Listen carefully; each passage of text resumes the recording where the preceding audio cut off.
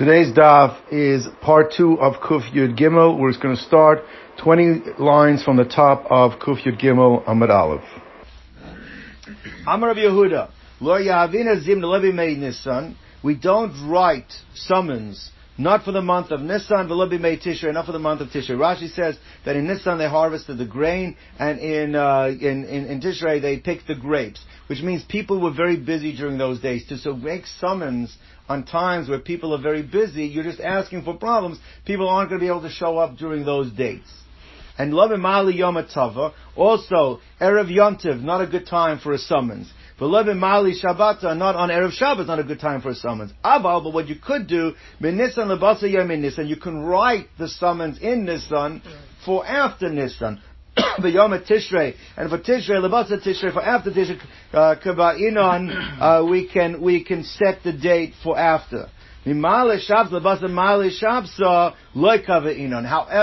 for Erev Shabbos till after Shabbos, meaning summon the guy on Friday for a Monday court date, that we don't do. Why? My time, what's the reason? Because ba'avidate the Shabbos Tarid. His focus is on Shabbos, and the chances are that from that Friday until that Monday, he will not have the focus and he will forget and show up. To write it in Nisan until the next Nisan, there's a concept, long-term memory is easier than a short-term memory. So therefore, there's days in between, he'll remember and he'll come. But when you're not allowing enough gap in between and his primary focus is going to be the Shabbos, chances are he's going to forget that date for Monday and not show up.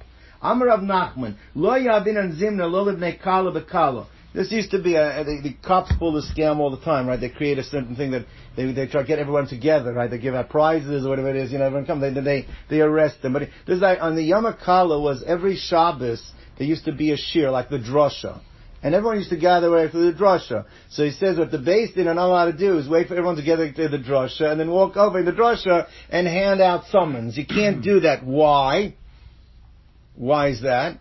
It'll make them not want to come to work. They want to come next Shabbos. No one's going to come to the shir anymore, because if the shir is the place where you get set the summons, then they're not going to want to come for it. So therefore that you cannot do. It says more, similar. The Bnei Rigla was 30 days before Yom Tov. There also used to be a big shir to go over the halachas of Yom Tov. Same thing. Can't use that as the time to gather everyone together and start issuing out summons or court documentation.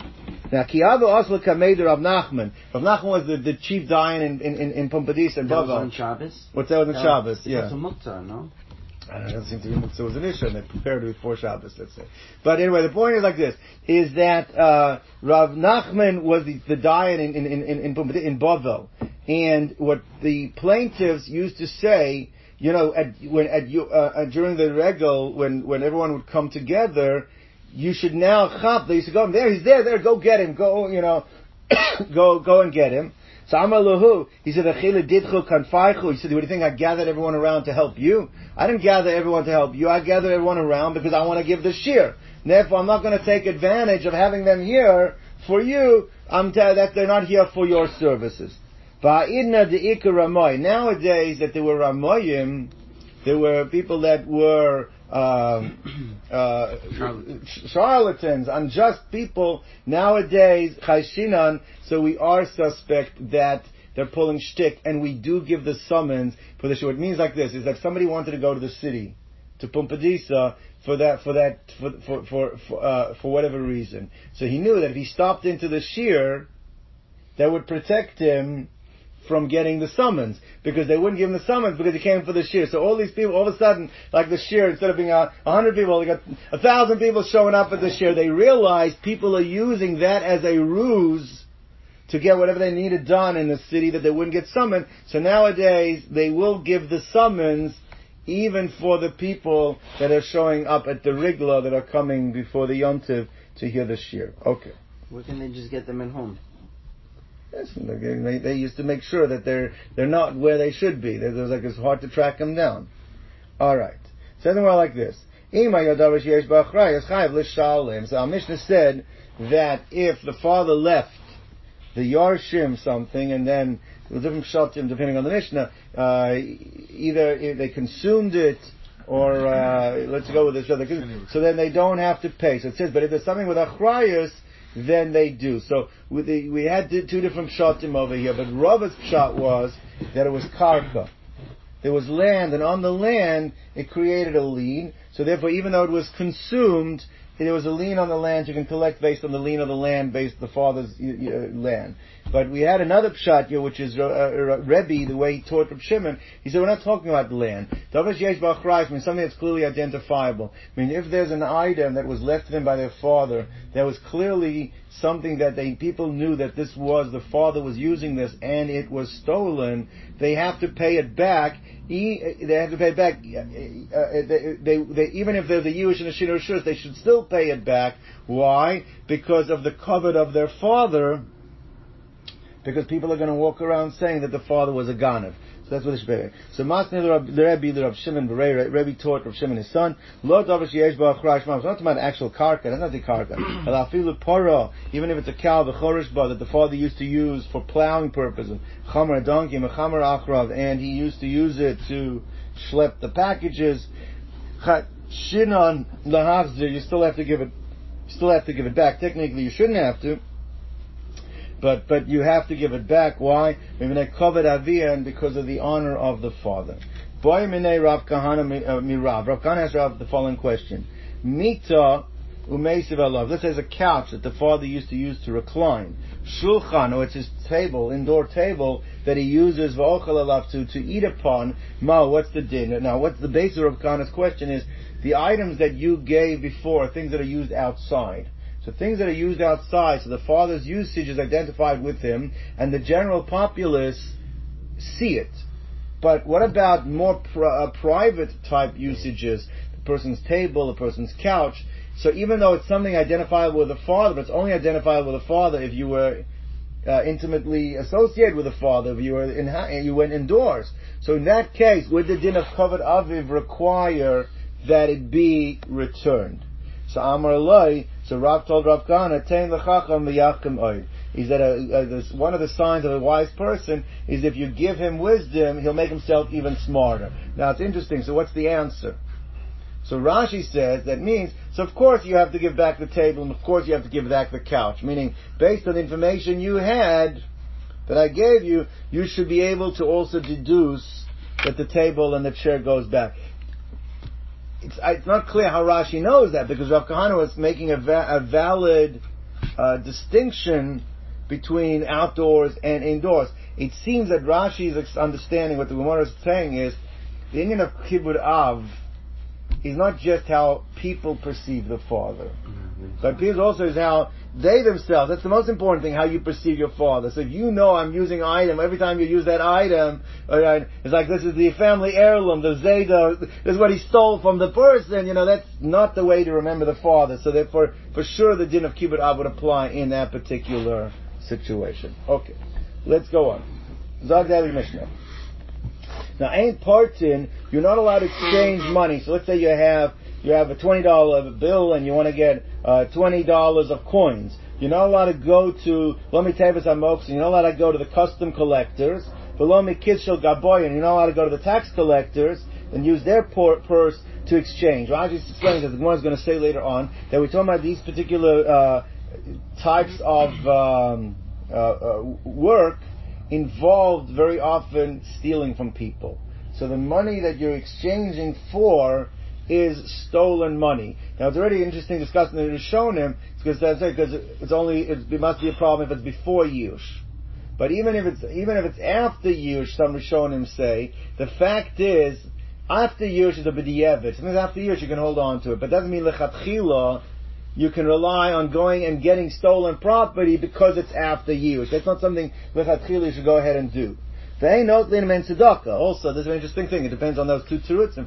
The two pshatim is that you don't allow tzedakah to be given with something that potentially might be stolen property. The Meiri says, an unbelievable insight. The Meiri says is that if you allow thieves to give stolen property, they can view it as their expiation. It's okay that I stole.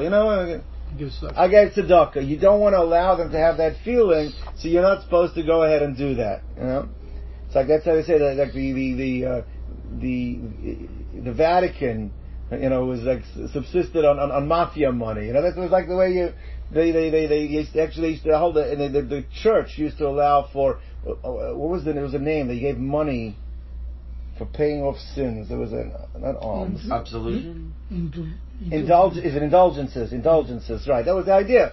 Okay, take a 20. There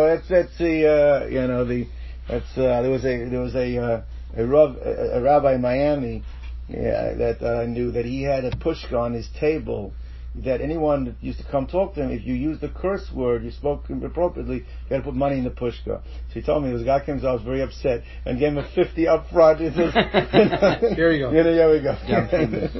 Anyway, alright, it says more like this. However,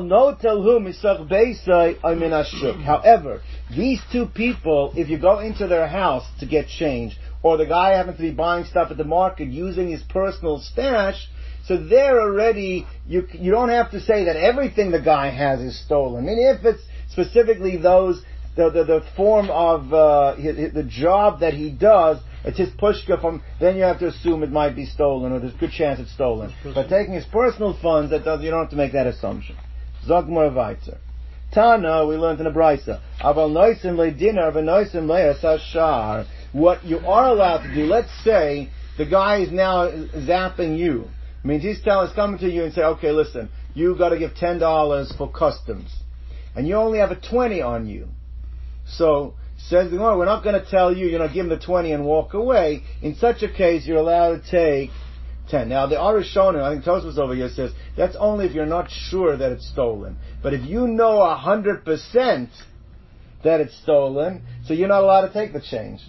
It's Umochsin. So Moses is like this. 1 second. What is a mochus? A mochus is what's that? The mechas is a customs collector. Customs collector is a government official. Says more. What happened to Shmuel's din? How much Shmuel din the machus dina? The halacha is that if no matter what government you live in, there is established rules that it halachically required to follow the rules of the local government. It's very interesting. There's a Ran that discusses whether that's true in Eretz Yisrael, where they don't go according to halacha.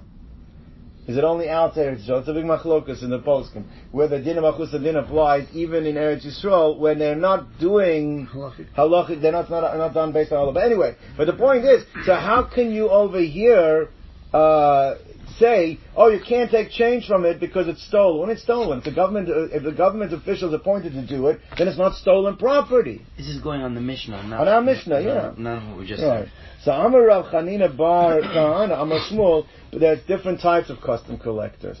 He says, "B'moches she'ein lo kitzva." He says, if you have a custom collector that does not have rates, means he just arbitrarily, he doesn't like the way one guy looks. Okay, you're going to have to pay me 50, and he says like that. When a person's doing that, he has violated his post, and when he violates his post, then there's no responsibility of it. He's doing something illegal, and then what he has is stolen. Right? She'en lo kitzva means he has no set rates. The Beir of Yana and Remochas Omid Me'elav, that there's something called the Mochas Omid Me'elav. You have guys, they just happen to be tough guys, like you have to pay them your protection money, right? So that's not legal, and therefore that doesn't fall under the din of the Machus Din. Yeah, it might be in your best interest to pay the guy. He's making an offer you can't refuse, but the money he has is stolen money, and that's the guy you can't take change from. So that's this sugya asked the question on Dina Machus Dina, and we explained it. We're talking about the Mochas that's en Lakitzva or Omen Me'elav. There's going to be 3 other sugyas in Shas that the Gemara does the same question and brings out the same point. Some taught it on the following teaching. This is actually a Gemara in Maseches Kalayim, a Mishnah in Maseches Kalayim talks about that you're not allowed to wear wool and linen together. Now, the customs, the way it worked there, if you wore it, you didn't get charged. If you carried it, you got charged. So obviously what people would try and do is put on as many begadim at one time, so when they went through, they would only charge what they're carrying, not what they're wearing. Shaila is, what if you haven't had something checked for shatnez yet? So it's got shatnez in it. Can you put it on? I'm not putting it on to keep myself warm. I'm putting it on to defraud the customs. Right, that's the question over there. At a Yiddish Shaila. When it's like this. So when it says, Lo yilbash adam kilayim. It says a person's not allowed to wear kilayim, afilu al gab asar begodim, even if it's on 10 garments, even lavriach as ameches, and you're only wearing it, you're not doing it to get any benefit from it, you're doing it to smuggle it away from the customs. So, and the Gemara brings down that's the Mishnah in Kalayim. So what is it? My name is the Rabbi Akiva. Now that Mishnah doesn't follow Rabbi Akiva. The Sanya, because we learned in a Brisa, Osul Avriach Es Hameches, that the Tanakama holds like the Mishnah, is that you're not allowed to smuggle away items to cheat from Meches if it has Kilayim. And Rabbi Shimon, Rabbi Akiva, Mutal Avriach Es Hameches. He says you're allowed to cheat the Meches because since you're not wearing it for the sake of getting benefit from the garment, you're only doing it to smuggle away from the Meches, you're allowed to do it. So now, you see the only argument over there is because it's Kilayim, are you allowed to put it on to smuggle it away from the Meches? But the concept of smuggling away from the Meches, no one had any problems with. The only issue over there was if it's Kilayim. But to try and to evade customs, that can be okay. Bishlam mala'in and kilayim. But how come if I understand they're arguing about kilayim? The Mar Savar Darish and Miskavan, but if you don't intend to wear it as a beged, it's permissible to wear the kilayim. Well, Mar Savar Rabbi Akiva and Mar Savar Darish and Miskavan is also. But Ela Aveach Men Amechas Mishari. But what about the underlying problem over here? That you're trying to cheat. You're trying to avoid paying the meches. Amar Shmuel, and Shmuel said that Dina de Malchusa Dina, that is halacha, that the law of the land is law.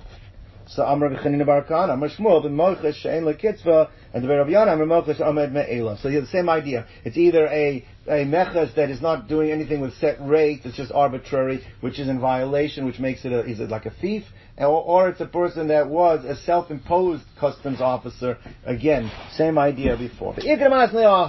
And some learned that we had in Maseches Nedarim. The din is like this. If, one is going to say, let's say you have people that are threatening to take away your items. So the question over there is, what if you want to do, you want to make a neder to say that it's truma. Say it's your produce.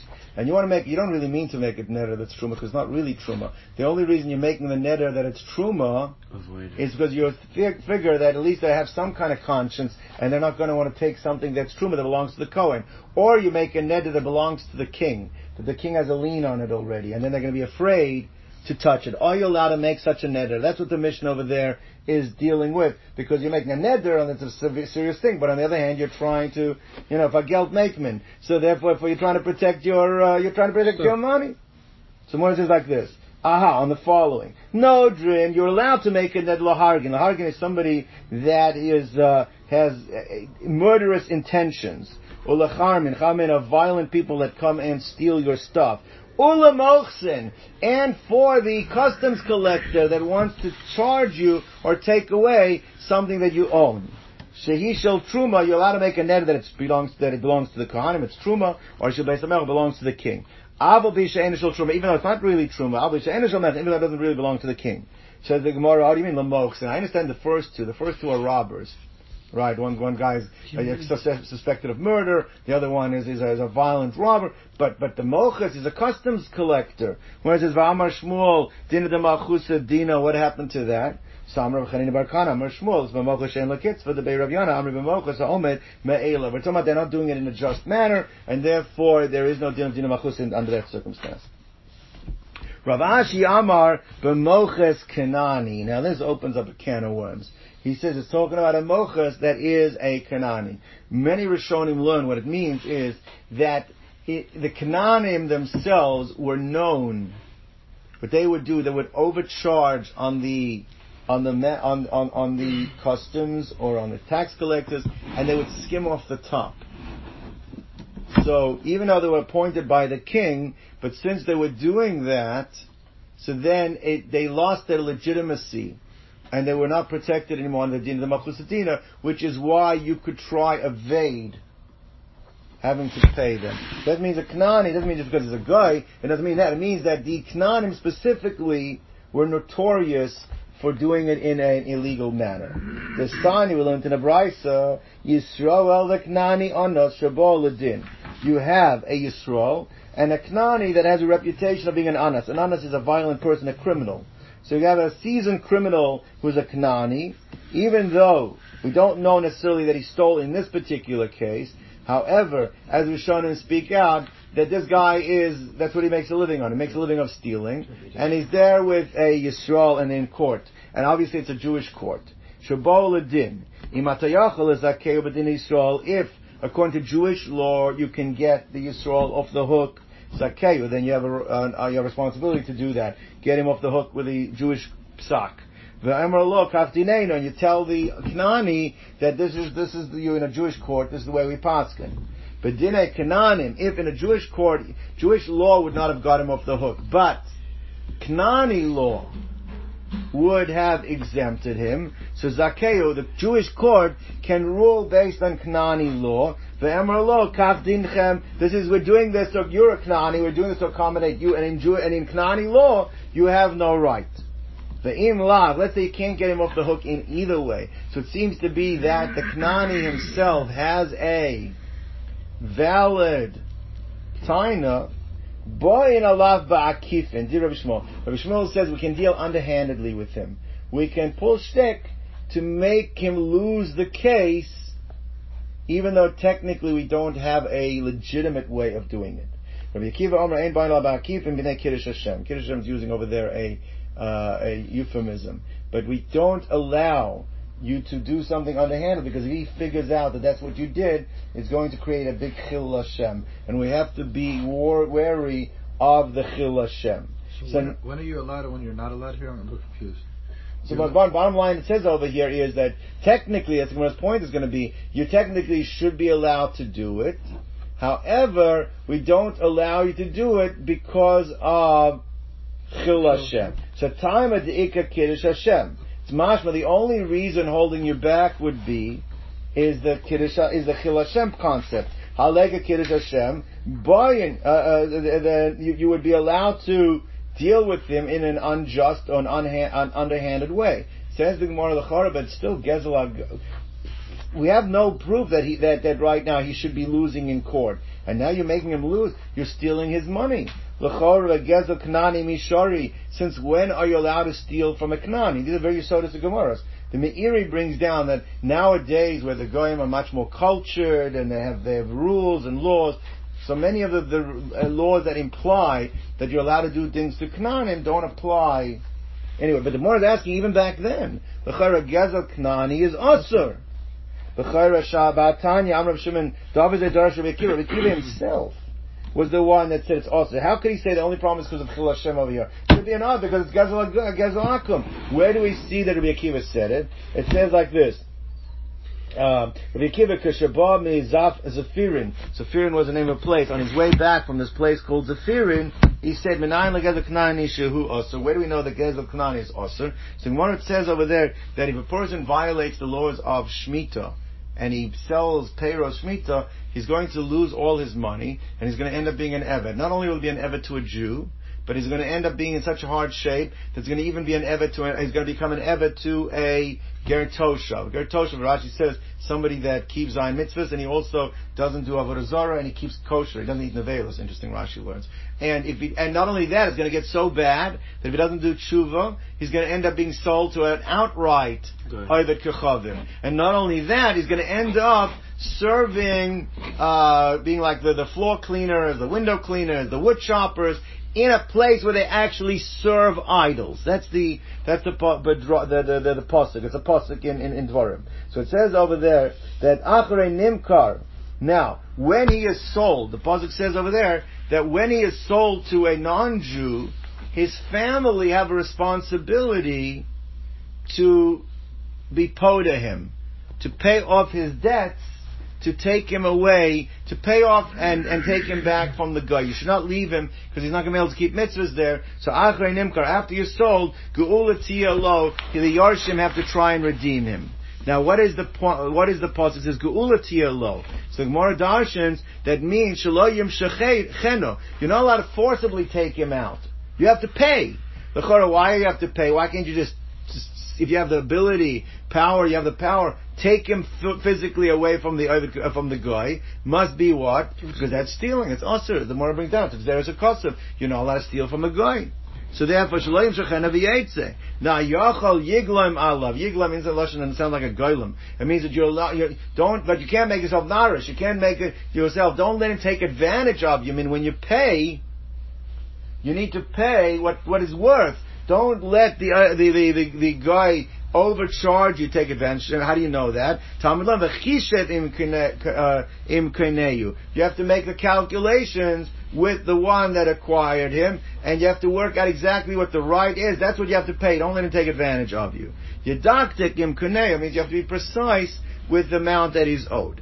Rabbi Yosef, the Kasha is, and how could Rabbi Akiva say that the only reason that this Knani and based in you can't deal with underhandedly is because of Chil Hashem? What about the fact that it's stealing? And he says over here that Rabbi Akiva himself brought a pasuk that you can't steal from a guy. So when it says like Kasha, not difficult. Habe Knani, habe ger toshav. The pasuk is talking about where you have to pay and you can't take away forcefully is when he's by a ger toshav. There you have to pay. But if it's an Oived Kechavim, then you could take it away, and that's where the case in based in was a Knani, was an Oived Kechavim. So therefore, other than Chil Hashem, there'd be no problem. So Amalei Abaye said that's not a good teretz. He says it to his Rabbi Yosef, because the pasuk is talking about multiple scenarios. Yeah, one is that he was taken by a ger toshav, but continue reading the pasuk. The pasuk says, and then from a ger toshav is going to go to a complete to a guy, and from there he's going to start working for a place of order. The pasuk's talking about even when he's not only sold to a ger toshav, so you can't say it's only also when it's a ger toshav. The pasuk's talking about other scenarios too. So Amalei Abaye, Vahatravayu Gabe Hadodik Siv. Both scenarios are put next to each other. Lo Lecha says that he won't only be sold to a Jew, El Lager, but he will be sold then to a Ger, Shenemar Lager. And not only to a Ger Tzedek, Lo Ger Tzedek, even it'll be a Ger Toshav. Shenemar, the pasuk says it won't just be a regular Ger, that the person's going to be sold because of Aveirus to a Ger Toshav. And then it says Mishpachas Ger, and then it says, and from the Ger he'll be sold to the family of the Ger. Now who are the family of the Ger? And Geshuah Oile Aker. Aker mishpachas ger. What's aker? Aker means something that we want uprooted. But what is it? He'll be sold to be doing menial services in a place where they worship idols. But you see the pasuk telling you even by that you can't steal, that you can't forcibly take him away, that you have to pay, is even by an Oived Kechavim. So we're back to our question. So El Amar Rava lo kasha. Kan begazlin, kan ba'aka, of course halva also. Rava wants to make a distinction. He wants to say is, to physically take away mammon from a guy, you're not allowed to do. And that's what the pasuk is referring to. What you are allowed to do is that if there's a loan, outstanding money, you're allowed to mafkir the loan. You're allowed to default on the loan. Meaning, technically, the case in based in was a default on a loan. You would have been allowed to do it. The only reason you're not allowed to do it, because if he realizes that you're doing it, it's going to create a chil Hashem. But the din deraisa of not paying something that you owe, that's not a problem. Hafkas alva also, to default on an existing loan of what you owe, that's not considered to be a violation by an Oived Kechavim. The only thing that's in a violation by Oived Kechavim is actually taking away something that he actually has. So Amalei Abaye. So Abaye says that doesn't fit, because where do we say we learn out that you can't cheat in Oived Kechavim? We learn out from where he purchases an Eved Ivri. Now an Eved Ivri, that when he purchases a Jew. Now when he purchases a Jew, the Jew is paying off debts. So therefore, when you forcefully take him away, that would not be considered exela. That would be considered being mafkia, a halva, and even there it's considered to be osir. So when it says Amalei Abaye Evet Ivri Havkos Halva Osahu, isn't that considered defaulting on an outstanding debt, outstanding loan? So when it says Rava L'Tamei, Amar Rava Evet Ivri Gufa Koner. Rava is L'Shitosa, because Rava holds that when you own an Evet Ivri, you actually own a piece of him. Since you own a piece of him, you own him, he's not just paying off a loan, but you own him. If you own him, then taking the Evet Ivri away from the Oived Kechavim would be considered not just, defaulting on a loan, but it would be considered actually taking a gzela. Amar Bibi Bar Gidol, Amar Shimon Chasida. Gezel Knani Osir. To steal directly from a guy is Osir. Aveidosam Muteres. But if you find an Aveda of an Oived Kechavim, So there would be no problem in pocketing that. Gzeila Osur, that Gezel is Osur, the Amar Rav Huna, like Rav Huna said, we just had a pasuk before that shows it. But here's a different pasuk. Minayin legezel knani shu osur. How do you know that gezel of an oved kechavim is osur? Shenemar va'achalta es kol ha'amim. Hashem says that I will let you consume that which belongs to all the nations. Asher Hashem lekecha noisen loch. When can you take from them without having to pay for it? When Hashem hands them over to you. When they pass the hand over to you. But otherwise, but not when they're not. Just to go over and take it away. When Hashem is not giving them to you, you can't take their things. So you see it's osir. Now, Avedosa Muteris, how do you know that the Aveda is muter? To Amar Rav Chama Bar Guri, Amar Rav, Minayin Le'Avid Kanani, Avedas Kanani Shi Muteris. How do you know that the Aveda of a Kanani is permissible? Shenemar, because the pasuk says, who do you have to give back? It says, L'chol Avedas Achicha, that whenever you find your brother's item, you have to return. It's mashma, who do you have to return? La'achicha tamachzer, your brother you have to give back. But yet, tamachzer knani, you don't have to give back to a knani. Says the Gemara, maybe you only don't have to give back to the knani if you never picked it up. Means you're not obligated to pick it up and give it back to him. But who says you're allowed to pick it up and keep it? Maybe there's no chiva shavas aveda, but it doesn't necessarily mean that you don't have that you if you don't pick it up, then leave it. But once you picked it up, maybe you have to give it back. Someone says no, because the pasuk that talks about giving it back to your brother says like this. It says l'chol avedas achicha umatzasa. That any of your brother's things that you will find, matzasa is mashma, you already picked it up. So therefore it's saying is, when do you have to give it back to your brother? When you pick it up. But to the oved kechavim, even after you picked it up, you don't have to give it back. So Gemara says no. So Gemara has the kasha. Perhaps you should say that Hani Milihecha Delo Asiliyade. Only when it never entered your hands to Lo Machav Ladure, you don't have to give Asr, you don't have to go looking for the Become to give it back. Where you did pick it up, maybe you have to give it, then your mom have to give it back. Amravina, the pasuk says Umatsoso. The pasuk says that when you have to give back to your brother is when you picked it up. So that's the pasuk is telling you that you have to give back to your brother. But it's mashma that he's not your brother, and you picked it up already. You can keep it. So therefore, the other mashma is mashma where you already picked it up. Tanya, we learned in the Brayso, Pinchas ben Yair Omer. But Malkum Sheish Chil Hashem, Afilu Avedosa Oser. We learned yesterday is that Avedas Akum, that a lost object that is clearly belongs, the area is a non-Jewish neighborhood, an area where you clearly belongs to a guy who lost it, there's no Chiyuv Hashavas Aveda. So he says that's only true if it will not involve Chil Hashem.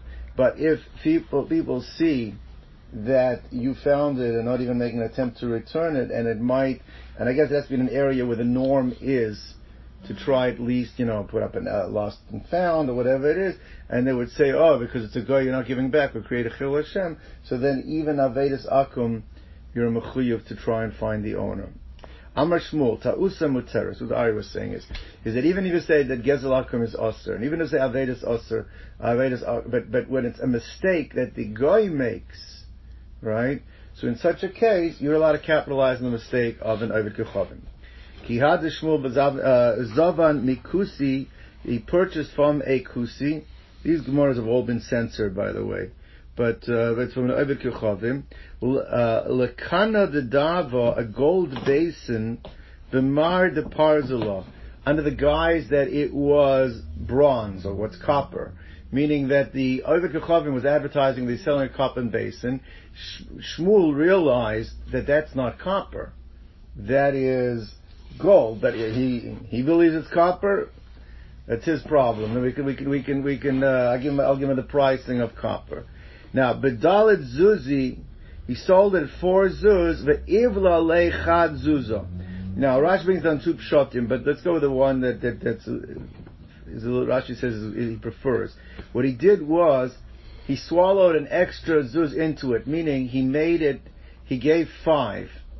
Now, the way I understand the Gemara is like this, is that the Oved Kechavim is excited about the fact that he's getting the extra zuz, So at the end of the day, he wasn't necessarily focusing on the fact that that the mistake is coming on his end. And it's like there could be different understandings why he threw in the extra zuz, but that's what I understand he was doing.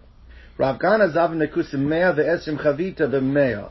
He had a situation where David Kochavim was selling. He wanted to sell. He wanted to buy from him 100 barrels, and David Kochavim said, "Fine, that corner is 100 barrels," and he does a quick look and says 120 over there, not 100. So ve'ivla lechad zuz. Again, he gave him one extra zuz. And Amar Le, and he said to him, I'm not going to bother counting them. If you tell me there's 100, I trust you there's 100. Now, there actually were 120. But again, it's tos akum. It's not gzeilus akum because it's a mistake. It's like Ari saying, like giving you back too much change. It's that same kind of thing. So therefore, Amar Le, chazi da'alach kasamichno, see that I'm relying upon you. Right? That it was doing that because this way, you cheated me or whatever it is. What are you talking about?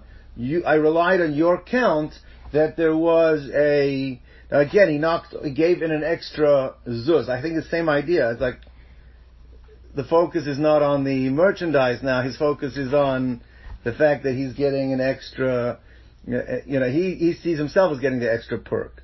Ravina Zavan Dikla, Huva Kusi Letzalcha. He went into partnership with a Kusi, and the idea was that they were going to have this palm tree chopped down, cut into sections, and they would split the sections.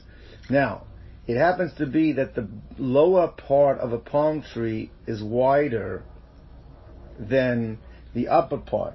But he knew that maybe this guy was a little unsophisticated in business or whatever it is, that the fellow just would divide based on the segments and would not recognize the fact that there's a difference between what part of the tree this.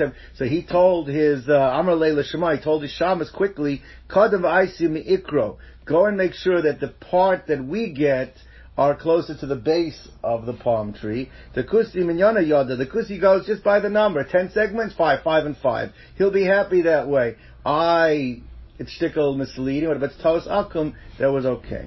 Rav Ashi was walking on the way. Chaza Shipsha de Gufni Bepardesa. He saw that there was a vine from it was hanging from an orchard. Betalale Kitvi the Invian. Hanging from it was a cluster of grapes.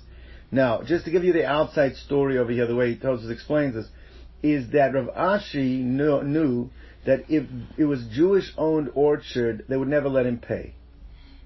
And therefore, he didn't want to do that. He didn't want to get a freebie. But it was an Oved Kechavim's owned thing. They wouldn't give it for free. He would have to pay. So what he told his shamus was, go check if it's an Oved Kechavim's orchard, then you could get it for me. The Oved Kechavim sitting there thought that we're saying basically is, it's okay, you can go, and if it's a Jewish-owned one, then you're not taking it, that's okay. But if it's a non-Jewish one, then it's okay to steal from. So then Rashi explained, no, what I meant was that I'm going to pay for it. I just know that by a Jewish one, they won't let me pay, and I don't want it if they're not going to let me pay. From the Oved Kechavim is, so therefore that's, again, because this is not Tos Akum. This wouldn't be a mistake. This would be Exelus Akum, which we said before was not appropriate. Amar le l'shmai, so he told his shamas, Zil Chazi, go take a look. Either Kusininu, if it belongs to an Oved Kechavim, I see, then you can bring it. Either Yisrael, and if it belongs to an Oved Kechavim, lo I see, then don't bring it. Lo I see, don't bring it. So Shama Hukusi, to have a Yossi bepardesa. So the Oved Kechavim that was sitting in the orchard, I guess the owner of the orchard, said, Amar le, the Kusi, show you what, it's okay to steal from the Oved Kechavim? Amalei, he says, no, that's not what I meant. Kusi shakiled me. I know that if it's an Oved he will charge me. I have no problem paying for it. Yisrael shakiled me, and I don't want a freebie. He's not going to charge me, and I don't want to get it for free. Okay, Gufa. This itself we mentioned yesterday a number of times. Amar Shmuel, Dina de Malchusa Dina, that a Jew that's living under a foreign government and there are governmental rules and regulations, halachically he is required to follow the governmental regulations and rules. Amar Rava. So Rava said like this, I'll prove it to you. The Katli Dikli, the Gashi Gishri, is that there's, I guess, right of eminent domain, but governments that we live in Don't ask any cheshbonis. They want to build a bridge. They come down, they cut out trees, they cut trees down indiscriminately, and they build bridges. So now, those bridges, l'chora, is on land that was appropriated by the government without paying for it. And yet, the Avrin and Alayu, we use them, we walk across them. If it was stolen property, then what? We wouldn't be allowed to benefit from it. It must be that since the law of the land, they have what it's called, whether it's right of eminent domain, even though, what's that? Eminent domain. Today you have it here also. They can build, they can extend the 105. They want to build it through they can do it. But today I think they have to pay you whatever it is, right? They have to pay a fair market. But back then, the fair market price would let you live. So the point is that and we use it, so therefore it must be that it's okay. So Amalei Abaya, how do you know? Maybe it is Gzeila, but Minayu. Maybe the reason we're allowed to use it because the owners are Mayayish, and if they're Mayayish, so therefore that there's no more that you can benefit from it. Minayu, the owners. Amalei Ilo Dina de Malchusa Dina. If it wasn't for the concept that it must be legally, halachically okay, because of Dina Malchus Dina, so Rashi learns, then how would it be Yush? I mean, it wouldn't be sufficient, because all you would have is the Yush alone. And we paskin the Yush alone is insignificant. Rashi says no Shina Rishus, because it's all in Rishus Harabim. It's not like a third party has acquired. Therefore, it would be prohibited to benefit from it if all there was the Yush. Must be, it's not that all there is the Yush. It must be that legally it's okay. Why is it legally okay? Dina Malchus Dina. Alright. V'haloi ka'abdi. Says the Gemara asks a question like this. That l'chora, you're telling me that it's Dina de Malchus Dina, but it's not really Dina de Malchus Dina, because the vendors who are following governmental edict, right? That's what's happening. The king himself is not coming and chopping down the trees. He's giving permission for someone to chop it down. But the king, this instruction usually works like this. Let's say you have 10 valleys under the king's jurisdiction. So he'll say that you can build the bridges from the wood that you're garnishing from the 10 valleys. But what would happen was these vendors were lazy, and instead of spreading it around and taking it from all 10 valleys, what they would do is they would focus only on one valley and then appropriate the wood from one area. So it says that they're not following the edict of the king. And if they're not following the edict of the king, then it should not fall under the guise of Dina Malchus Dina. If it doesn't fall under the guise of Dina Malchus Dina, then it's Vigzela. We shouldn't be using those, that's the question. These, either agents of the king, the vendors, are not following the king's edict. Because Malka Amar Zilu V'Katlim Kol Bagi, go and take it from all of the valleys. Go equally spread out the appropriation of the wood. Ve'inu Az V'Katlim Echad Baga, but they, because they're lazy, they just go to only one of these valleys. Someone said that's not a kasha. Because Shluchah Malka Kamalka. Because the agents of the king are like the king. And the king himself, if he were to do it, do you think he would spend time going and collecting from all 10 valleys? No, that's a lot of work. He would focus on one. So what does he mean? Spread it around. Spread it around, what he means is that the financial responsibility falls on, let's say, all 10 valleys, which means that if you went and collected all the wood from one, then that one valley would have recourse to do what? To go collect from the other 9. If they don't bother doing it, then it's them losing the money themselves. But this is not considered in violation of the edict, because the agent of the king is like the king, and the king would do it this way. Therefore, they're allowed to do it that way as well. So Gemara says, Shluchah Malka Kamalka, the agents of the king are like the king. V'loi Tarach, and he would not be matriach, would not bother himself to go collect from all 10 valleys. Ve'inu, and those who are suffering the brunt of having it all collected from them, They're causing themselves the loss. Why? The inkut mikulebagi, they should have gone and collected from the rest of the valleys, and recouped the money for 9/10 of the project that was all taken from them. But it is still falls under the umbrella of Din Malchusadina, and therefore it's not considered a gezel to use those bridges. Amar Rava, man did mishtachach bevei dari. Let's say like this, the king's tax collectors come. So the way they would work it is that you have this large section of field that, let's say, that grows grain. And they make the assessment, okay, there's 5 acres here, based on our calculations of grain, there has to be a wheat tax has to be paid of $10,000. So what they do is they go to the granary that's attached to that field, and then whoever happens to be there, they're going to appropriate $10,000 worth of grain from him. Now what happens, and one is discussing a situation that, let's say that there was a joint ownership of this field, and let's say there were 10 partners. 9 of them already used the granary, and already have taken their ground wheat home. Nebuch, the one guy that's left, happens to be there when the tax collectors come.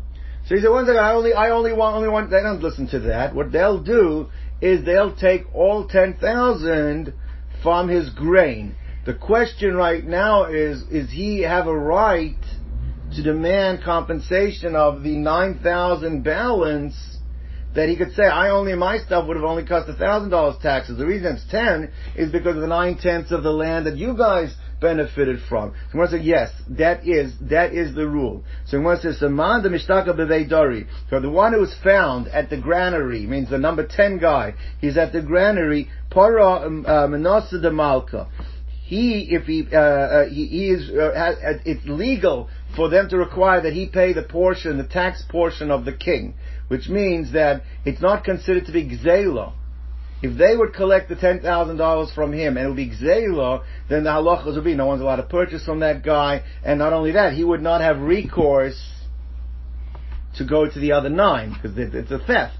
But it's not a theft, it's legal, it's within Dinah de Malchusadina. But Ani Mila Shutfa, but it's only if actually they're partners in the field. Let's say that this Nebuch, the Shlemazel who gets stuck, he's not the owner, he's the sharecropper. Now the way sharecroppers work, they work either on a percentage, they work on a salary, paid in the grain. So he's there with his percentage working the granary, the owner's already worked through, and now the tax collectors show up, and they don't want to go, you're a sharecropper, the bottom line is this field owes us 10 grand, and they take from him, that would be a misappropriation, because the bottom line is, he's not required to kick in the other $9,000, because he's not partners over here, and therefore, if they would collect the $10,000 from him, it would be considered to be gzela. It's never, it hurts him, because he has no recourse now to going back to the owners, because they say, one second, they should have come to us if they wanted. And nobody else is allowed to buy from the mochus,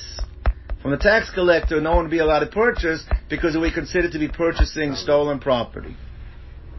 Aval ariso, but if it would be a sharecropper, arisusehu de kamapik. He is taking the sharecropper's portion, he is taking as payment, which would be illegal because that would not be a right to tax the sharecropper for the owner of the land. You can't do that. So the real victim is actually the sharecropper. Sharecropper gets nailed. The boss. No, the boss walks away without paying taxes. The boss, now his land tax was paid by the sharecropper. Alright. V'amar Rava. The Gemara says like this. The Rava is going to say, let me tell you the halacha outside. The Rava is going to say is that sometimes when the tax collectors would come, and they knock on the door, say, okay, Chaim Yankel owes us $10,000 for taxes for the year, based on his business, based on, we'll see, a head tax, or it's a land tax, whatever it is. Chaim Yankel's not there, so then they go to Beryl, next door neighbor, they will knock on his door, and his home, they would take a collateral. They would take collateral from this neighbor and say basically is that when he pays, then you get back your collateral. And the one is going to say that is legal.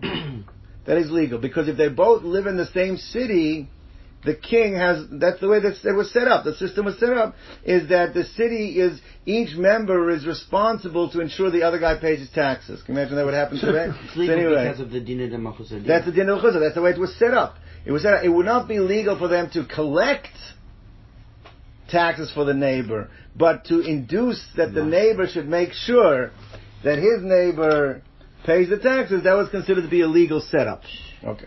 So Amar Rava, Bar Mosa me'avet, that one city inhabitant for another city inhabitant me'avet, you can take the tax collector can take a collateral.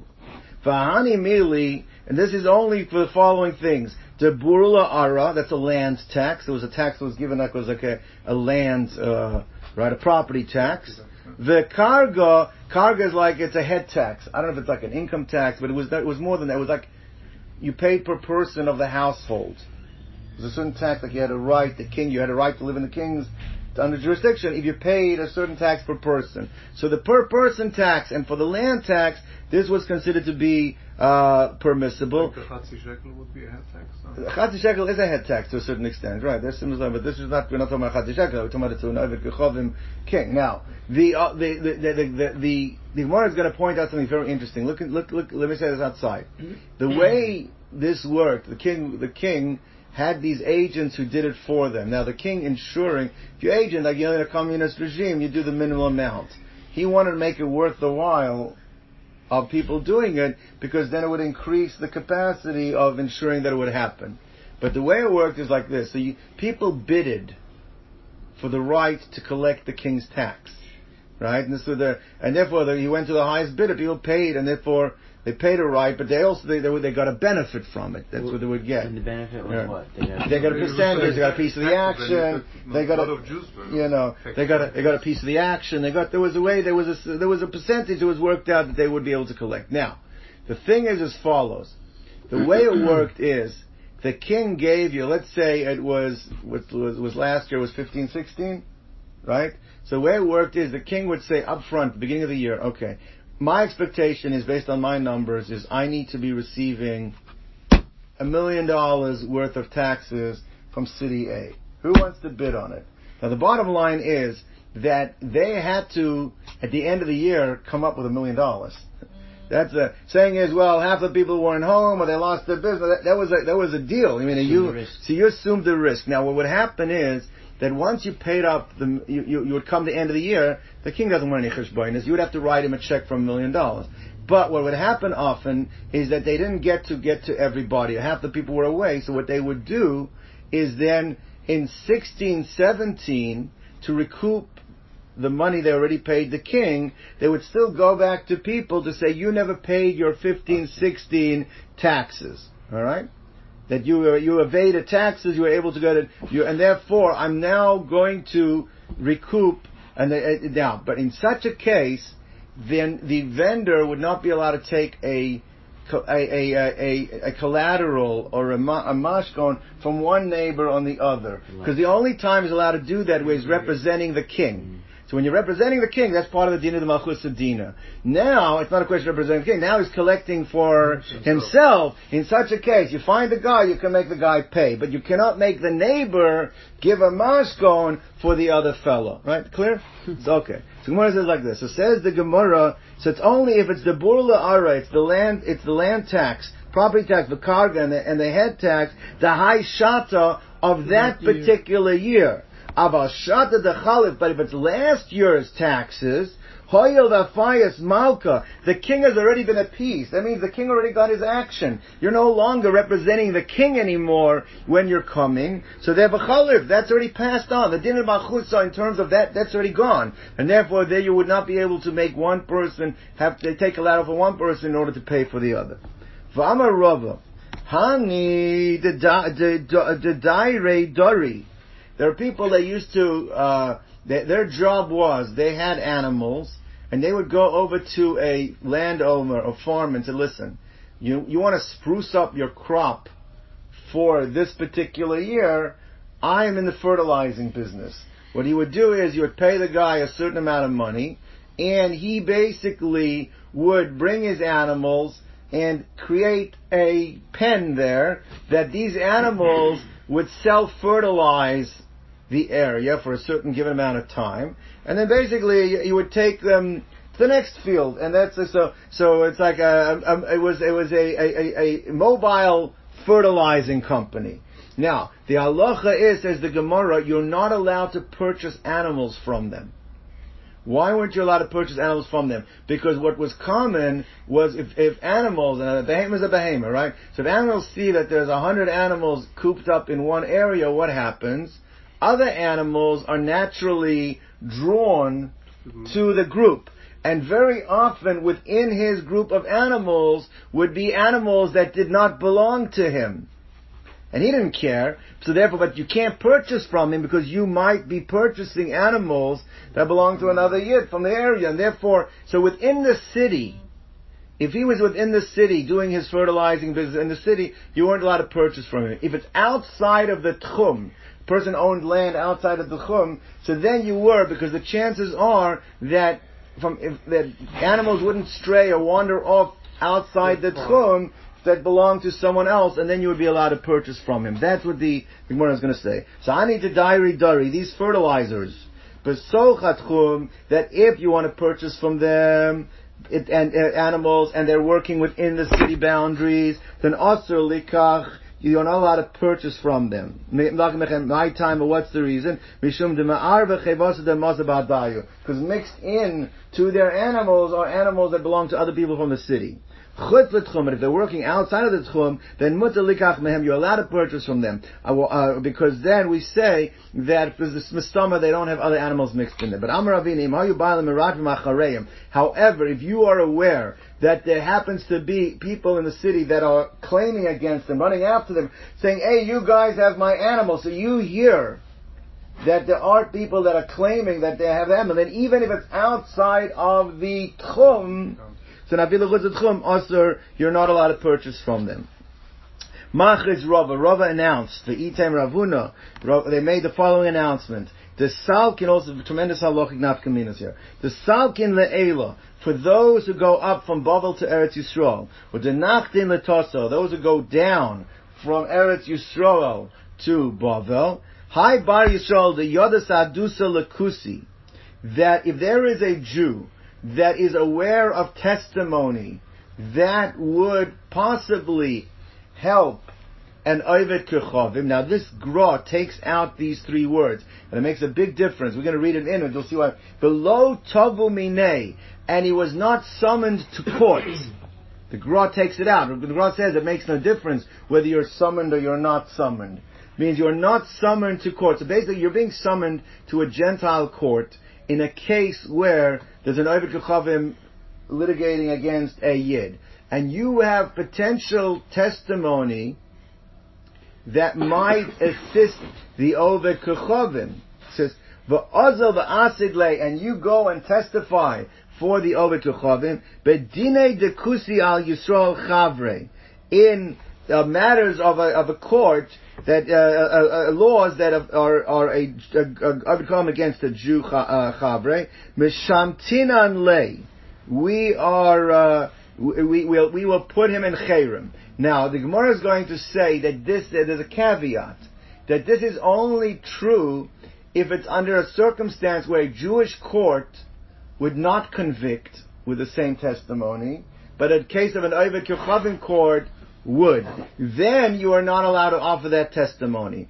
But if it was a situation that both in a Jewish court and in a non-Jewish court they would have convicted either way, then there's nothing wrong with offering that testimony. So one says like this, my time, but what is the reason that we are not happy with that you are that you are what's his name? That you're testifying? Because in a non-Jewish court they will extract money from the defendant with only one testimony, with only one witness. Alright, but in a Jewish court, that one testimony would not have been sufficient. That's if it's only a problem if it's one, but let's say there are two of you, or there already is an existing testimony, so you're going to make up witness number 2, right? So elachad abba betray loy, then there would be no problem testifying, because even in a Jewish court, 2 testimonies, 2 witnesses would be sufficient. V'chad nami lo amran, and also it's only a problem with one. Elabedine de megista. If it's like the village court. The village court, Raja says, was an ignorant court. They did not know all of the laws, and therefore the chances are they would not follow and do things correctly. So it's only a problem testifying in the village court, because that's also where they used one testimony to extract money. Aval Bey Davar, but if it's a governmental court, it was much more sophisticated, in the big city court, over there, Inu Nami Chad Amumsa Shadulei. With one testimony, they also never extracted the money, they only used it to elicit an oath from the defendant, which is what the Torah court does as well. So therefore, if again, according to it depends on the gears of the Gra, but you're being summoned or you're not being summoned, but to go to a governmental court where your testimony will not be used to extract money, at most, it'll only be used to extract an oath, so under such circumstances, no problem. Amar Rav Ashi, Ki Avina Bei Rav Huna, when I was at the Shiva of Rav Huna, Iboilon, we raised the following shaila. The following shaila was raised. Adam Choshuv. Let's say you have a prominent Jewish man, people know him very well, right? People know of his prominence. He's considered a Choshuv guy.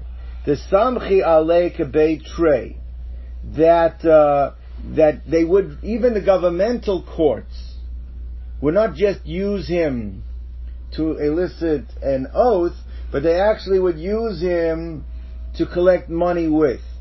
So because they use, based on his testimony, they will collect the money, which in a Jewish court they would not. But what's the issue over here? Therefore, should he not testify? Because then already they're going to use his testimony to collect money, which is not halachically correct. O Dilma, maybe since he is an Adam, is a prominent person, an Adam Choshev, he's not going to be able to slip away and not testify. And therefore, they will know that if he is not testifying, they're going to say, you know why he's not testifying? Because it's not a Jewish court. And that'll create a Chil Hashem. So you have a Chil Hashem factor over here. So Matzila Asuda, and therefore he should be allowed to testify to avoid the Chil Hashem. That was the shaila that was raised. And was taken, was unresolved.